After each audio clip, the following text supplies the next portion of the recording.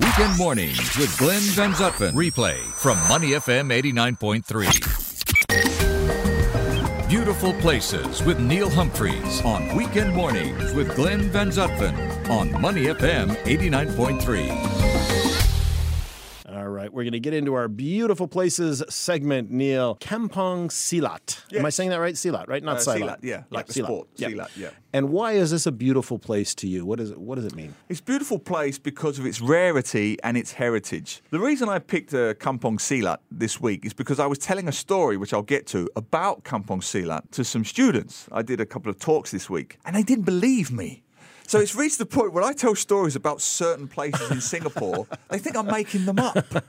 So I'm on a mission now. So this is why I'm very passionate about our beautiful places, because there's not many of them when we're talking about heritage left. So Kampong Silat, do you know it's the second oldest surviving public housing estate in Singapore? Everybody knows Tiong Bahru. Yeah, right. It's been gentrified and it's got those great Art Deco buildings and lots of expensive lattes and cupcakes down there. You know, the gentrification process is doing very nicely in Tiong Bahru. Yeah. But literally just across the road, you've got Kampong Silat, which was built between 1949 and 1952. Wow. By the British, long before, Singapore's independence, by what was then the Singapore Improvement Trust, SIT, the predecessor to HDB. So again, second oldest surviving housing estate in Singapore, pre-war, post-war, built just after the Second World War. And what I love about Kampong Silat is that it was, the clue is in the title, Kampong means village, and Silat was probably because of the martial arts Silat, and there was a Silat community centre nearby. Okay. So that was probably the reason for its name. But they designed it to be like an actual village. And I find this fascinating. It was influenced by a very famous English town planner of the day, a guy called Patrick Abercrombie. What a great name. That is a great name. And he believed, listen to this, Glenn, he stressed that open spaces, green spaces and playgrounds should surround this public housing estate in Singapore. Now, what a lovely idea that is. You sometimes think they had a better idea then than now, because I've been to that estate and it is a very green estate. So you have these blocks, only 5 blocks survive, and there is a green playing area between all of them. So back in the day, kids would be able to literally just run around. Imagine that. The idea of just running in green, not just in very organised utilitarian playgrounds, but actually open green spaces. And you can imagine people saying, but what did they do? What did they do? Nothing was organised for them. Nothing was planned for them. Well, can you imagine this? They just used their imagination. Wow. They just had green spaces and they just ran and played. And that's what the kids did. So, as I say, 1949, 1952, the housing estate is finished. 4 stories, Art Deco, just like Tiong Bahru, with these wonderful wooden window panes, large, very large balconies that would cost you millions of dollars now. Very elegant red-tiled roof with these very old-fashioned chimney-like structures. It doesn't look like anywhere else. There was originally 31 buildings, but then in 2007, it was part of the en-bloc redevelopment scheme because it's a very wealthy area, that side. Yeah. Kampong. It's not a million miles away from downtown, Tiong Bahru and so on. So by 2012, most of the flats were gone, but they kept 5. To give the URA some credit, they gazetted 5 blocks. So those 5 blocks are still there. They can't be touched. So 2015, when I was writing my book about Singapore's heritage, I went to have a look, and they are still there, and you can just walk around them. You can't go in them. Actually, you can go in 1 or 2 units, and I'll get to that. It's a very, very spooky place in a good way. But people are living in them, right? No. It's empty. Oh, they're empty? It's empty, yes. Okay. They were completely empty by 2012. The other blocks have gone. So they're gazetted. They can't be torn down, but nothing's happening with them. Yeah, exactly. So there's 5 blocks. They've been gazetted. I've looked everywhere. I can't find what they've been earmarked for. Yeah. If anybody listening from URA or the Singapore Heritage Board knows, or just, heritage enthusiasts or architecture enthusiasts know, do get in touch, because when I wrote the book, I couldn't find out an answer, and I still can't find out an answer. So you have this fascinating situation, and I can't recommend this enough to listeners. 5 blocks that were built just after the Second World War that are sitting there empty. And the last time I went there, they're not fenced off, but some of the windows have been boarded up, some haven't. And I happened to go there, Glenn, in the middle of a storm during the monsoon season.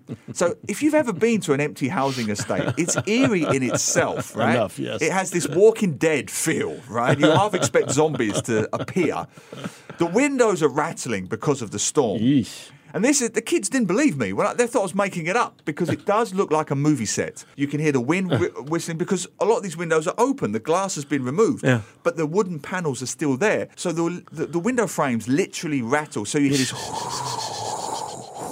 rattling through the storm. You hear the shutters going. They've got some old Chinese placards still there written in Mandarin. So it has this real post-apocalyptic feel. Plus, it's Art Deco anyway. Yeah. So it doesn't look like anywhere else in Singapore. They're just there. Plus, you've got our green fields and that. So you can literally walk amongst the foliage. It's overgrown. It's a bit dense in places. You've got that tall lalang grass, the elephant grass.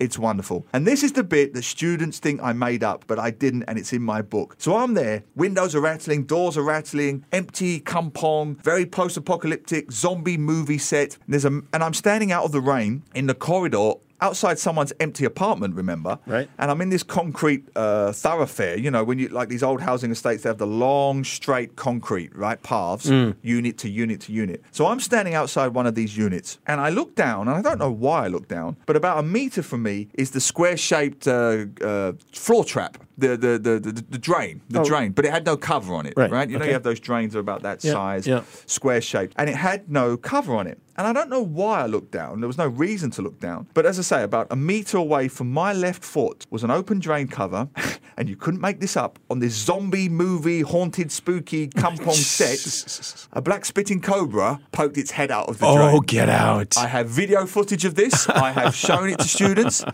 So this black spitting cobra in this stormy, empty, spooky kampong is now looking at me, and I know enough about wildlife to know I don't want to antagonize it. I don't want to scare it because it's well within spitting distance. So if it spits at me, I'm not going to die, but I'm going to have a very unpleasant day. You think if it does bite me, it can be fatal. So I didn't know what to do. I did this weird thing, Glenn, where I turned my back on it, and I did this half terrible Michael Jackson moonwalk, right, away from it. But I was also making this terrified, involuntary sound. Too, actually. And I'm not going to be all scatological, but it's true. When you're nervous, other parts of your body start making noises. So I'm kind of doing this half backwards moonwalk, making this weird, very helium-like Michael Jackson sound. And doing the occasional, let's be honest, as I'm walking because I'm nervous and my bowels are letting me know that I'm nervous. So every backward step, I'm doing this. So picture a white Michael Jackson doing a bad Billie Jean moonwalk whilst going every other step. And I could still see this cobra looking at me in disbelief. Like, who is this guy? Who is this guy? I'm not even going to waste my time spitting at him or biting him. He's literally not worth the venom. So I did this thing. So eat it, and I move away, and then I think I'm a safe-ish distance, a non-spittable distance away, and then I turned. Man alive, you talk about Joseph Schooling and Usain Bolt. I took off like a speedboat, still making noises, all the way to the bus stop. And yes, and then there was some severe bowel movements when I reached the bus stop. So do go to Kampong Silat. You never know, because it's overrun with wildlife. You won't be lucky enough or unlucky enough to see a cobra, but there is all sorts of wildlife there. It's well worth a look. Oh, you're killing me today. Okay, Neil Humphreys, favorite place, a beautiful place, Kampong Silat. Make sure you get over there. It's gazetted, so it'll stick around for a while. But we do need to find out what's going to happen to it. Anybody listening, in all seriousness, if anybody listening does know what's going to happen to Kampong Silat, let us know. Come on the show, whatever. It's a fascinating place, and I'm glad it's been preserved. All right here, breakfast, little bit of breakfast talk here on weekend mornings. If that doesn't make you hungry, I don't know what does. To listen to more great interviews, download our podcasts at moneyfm80.